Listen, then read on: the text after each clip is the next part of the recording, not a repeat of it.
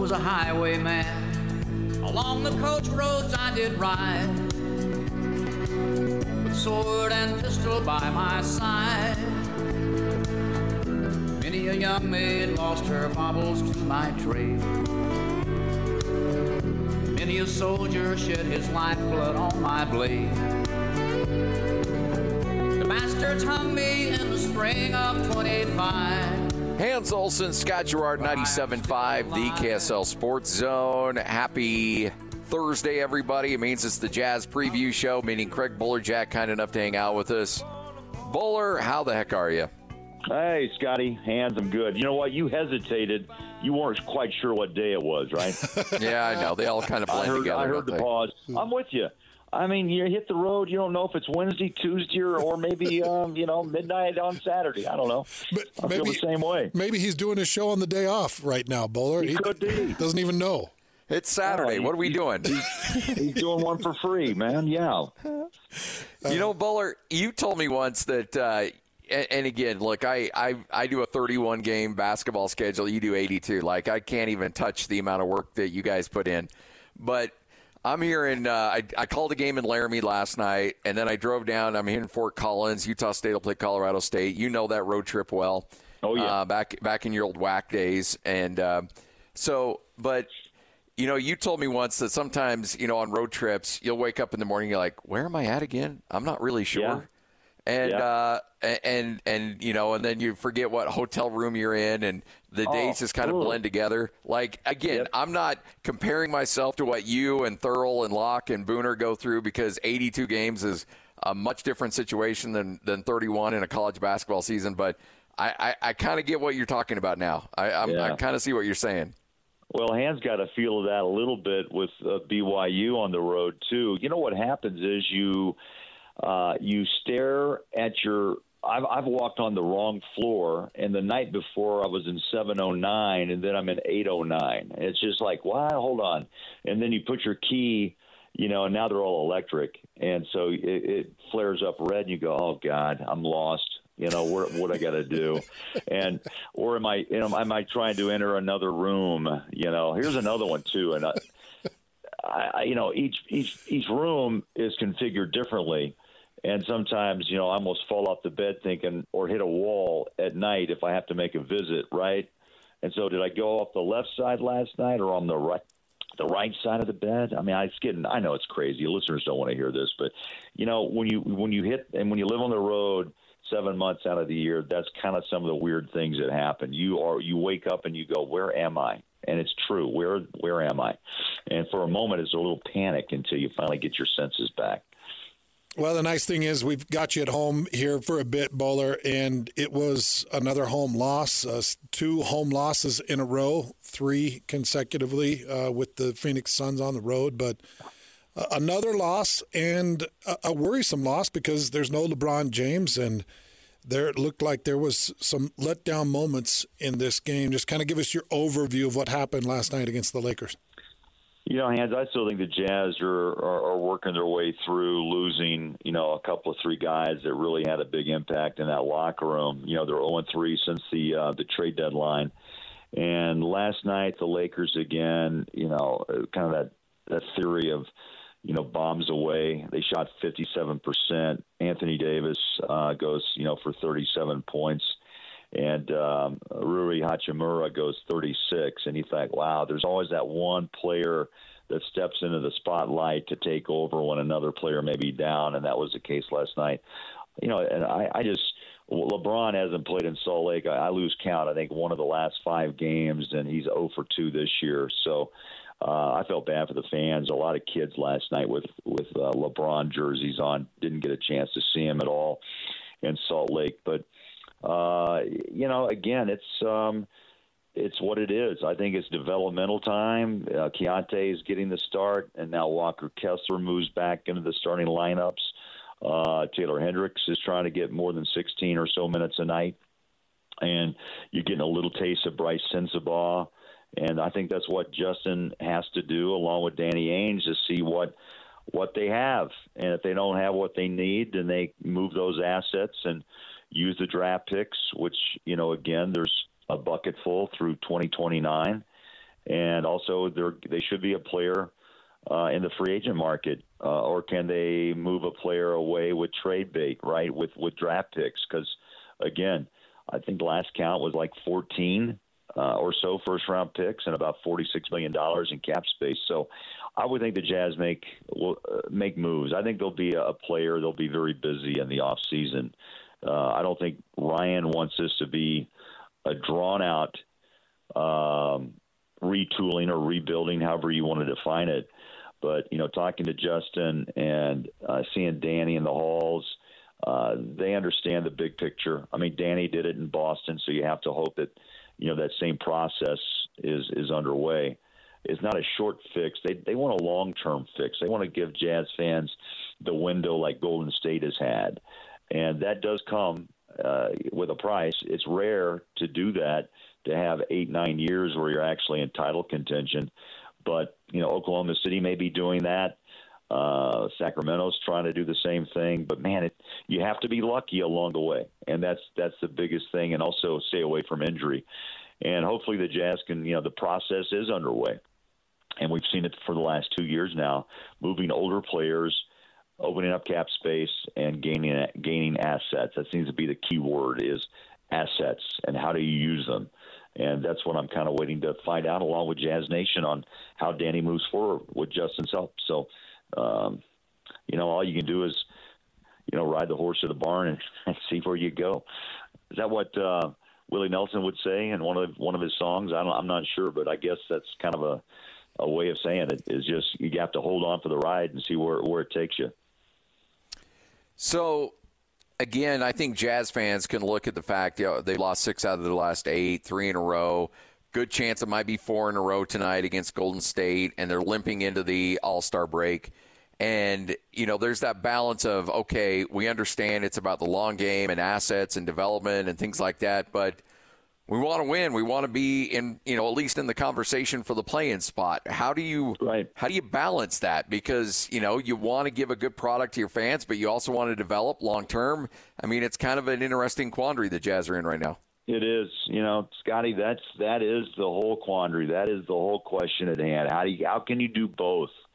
In reality, I'm not sure if you can. But if you're lucky enough and you still, have a core of Lauri Markkanen and what Walker's developing into, and Colin Sexton and Jordan Clarkson, and he's trying to regain his three-point form after a real couple of 3 weeks of struggle, there's potential there to do it. Danny Ainge, I remember earlier this season, one goal was to actually make it into the top 10. That's the next step, because I still think whether you're not a bona fide, top 5 team, playoff experience still bodes well, right, in the development of these young players. If you get a taste of what it's like to go from regular season to postseason, and even if it's just a play-in game, okay, I get it. But, the Jazz lost a couple of players they really were engaged with, especially Kelly Olynyk. I mean, he made a quick impact in a short period of time in Salt Lake City, and I think they appreciated his skill set. But now you have to sit back and say, okay, let's watch Keontae grow. And what's Taylor Hendricks about? They used the 9th pick to pick him up out of Central Florida. And is Colin Sexton going to be a player that will be a starter, or could he be a rotational guy that makes a big impact as a 6th or 7th man off the bench? So, that's, I think, how you have to ride. I tell you, short, no one wants to wait, and I get it. Scotty, we always kind of kid you, and you kid me about the AFC West, with Denver and Kansas City, San Diego, or now L.A., and the Oakland, and now the Vegas Raiders. But, I tell you, man, there's a long time in between some stints. The Jazz haven't been back to the finals since '98, and that's a long time. They had D. Will and Booze to the Western Conference Finals, and that's really about the last big hurrah. But, what does it take, man? Patience, I guess, to get back there, but also you have to make the right picks and decisions along the way. So, Bowler, I took a little bit of a direction with Scotty earlier that I want to venture in just a little bit with you, because you've played high-level sports and you've covered high-level sports, and you currently exist in a competitive world of employment. It's, everybody wants your job. The three of us have hit the job lottery. And so it's a competitive world. Right. So there's something that's really difficult that's happening right now with the Utah Jazz.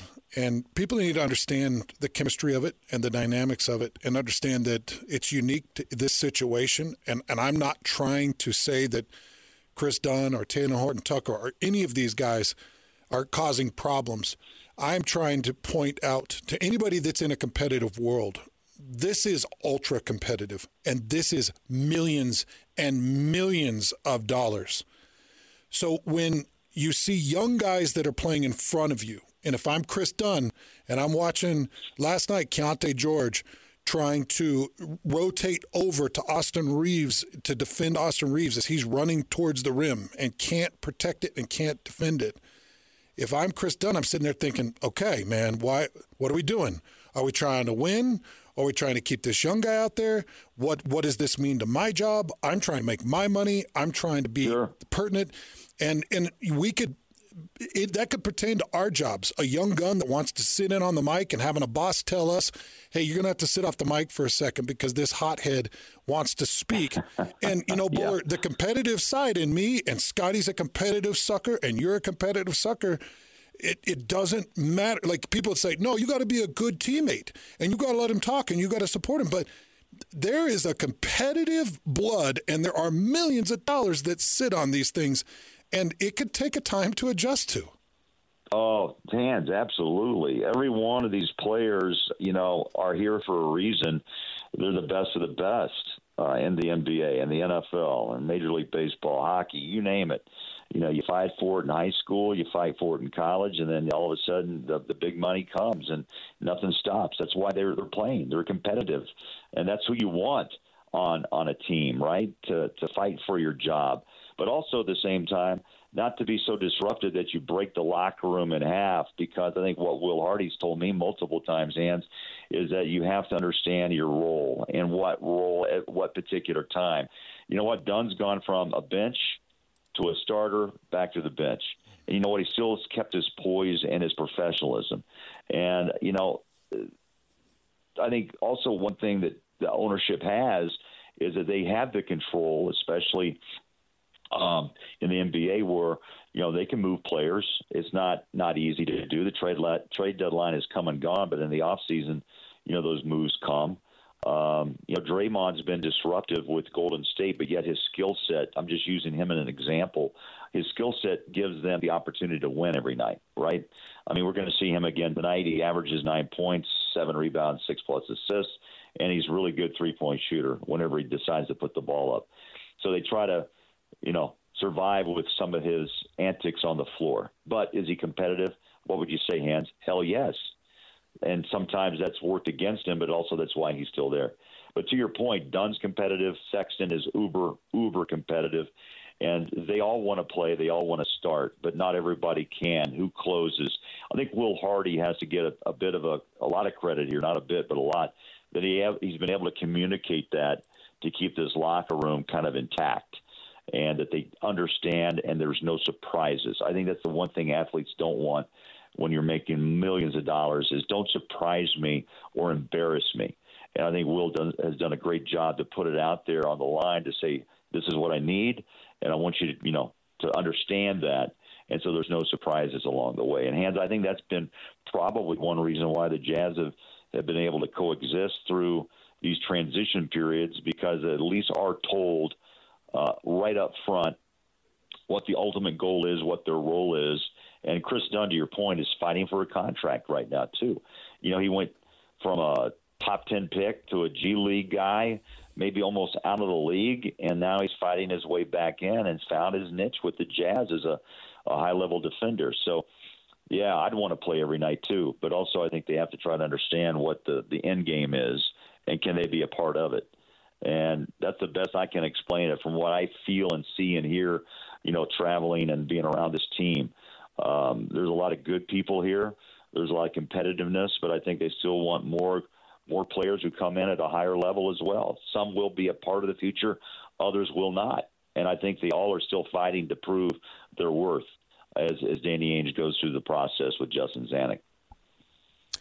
Craig Bolerjack joining us, 97.5, the KSL Sports Zone. So, Boler, What do you expect out of this team tonight as they get set for this game? And obviously, not playing their best basketball, dealing with a lot of stuff, but yet it's a good Golden State team. It should be an easy team to get up for. How do you think this thing plays out? Well, Golden State played last night, and this is the rescheduled game from middle of January when they sadly lost the assistant coach to a medical emergency here in Salt Lake City. So from what I understand, Steve Kerr's back. Kenny Atkinson filled in for him just 3 nights ago. So I would expect competitive. Both these teams, Golden State's 10, Utah's 11 in the West. So that's that balance, of a game and a half between either the play-in or you go home. So I would hope to see again a competitive game. You know what's happened in Hans, and Scotty, when you really break down the Jazz, the Achilles heel is turnovers, and that is again now trying to reset everyone who has to play with a different player now since Olynyk's gone. They played through him a lot, Fontecchio and Ochai. So now you have to kind of almost go back to camp and reset and get used to a new lineup, and that's not easy to do. It takes time to put those that sixth sense basically into play. So I think the one thing is the Jazz have always played hard, but one thing, Hans and Scotty, that's been their biggest issue is a 2 or 3 minute window in 1 or 2 quarters totally disrupts what they've done right. And so Will Hardy speaks to that all the time. The turnover is one of the biggest issues they have to figure out, and that is make the smart pass. And then again, if you do turn the ball over, still bust your butt and get back in transition defense. But, just last night, they're dead last in the league in turnovers. And last night, 13 turnovers. Doesn't sound bad, but they still gave up 17 points. So it's those minutes, a couple of minutes in the third quarter or maybe early in the game when you lose focus and all of a sudden with the youth and the inexperience, 1 or 2 or 3 turnovers in 4 or 5 possessions can lead to a 9 or 10 point swing like that. And then do you have enough to continue to give the effort to play uphill? And the Jazz have had to do that multiple times. Look, they've come back from big deficits, by the way, last year as well. But there's only so much you can do, and then a team senses it, and you drop a couple of threes, and this game all of a sudden gets out of hand. And I thought that's what happened last night with the Lakers. The Jazz battled back but couldn't hold, and then all of a sudden you have a barrage of threes. And what does it tell you, Scotty and Hans? The power of the three in this league is dangerous because a game can slip away, or you can make your own run back. But if you force it, you miss it, and that's where the Jazz, I thought, again, was a great example last night against Davis and the Lakers. They'll play hard tonight, Hans. And, Scotty, to answer the question, I think they've always played hard, and the fans have appreciated it. But, again, can you just tame yourself and get away from the turnovers and hit a few shots early and give yourself a break? The Jazz seem not to give themselves too many opportunities to hold a lead. They have to play from behind, and hopefully they can hold a lead tonight. We'll see. That's why you play them. Well, Bowler, you're the best, man. We appreciate it. Thanks for hanging out with us, as always. Have a great call, and we'll talk to you again here very soon. Thanks, Bowler. All right. And thanks. And, Scotty, I'm going to try to just, get away for an all-star break and tell Tim Lacombe, try to figure this thing out, okay, when you talk to him later in the show. I will. And tell him to tell me what he knows, okay? Done and done. Thanks, all Bowler. Right. Thanks, guys. There he is, the great Craig Bolerjack right here on 97.5, the KSL Sports Zone.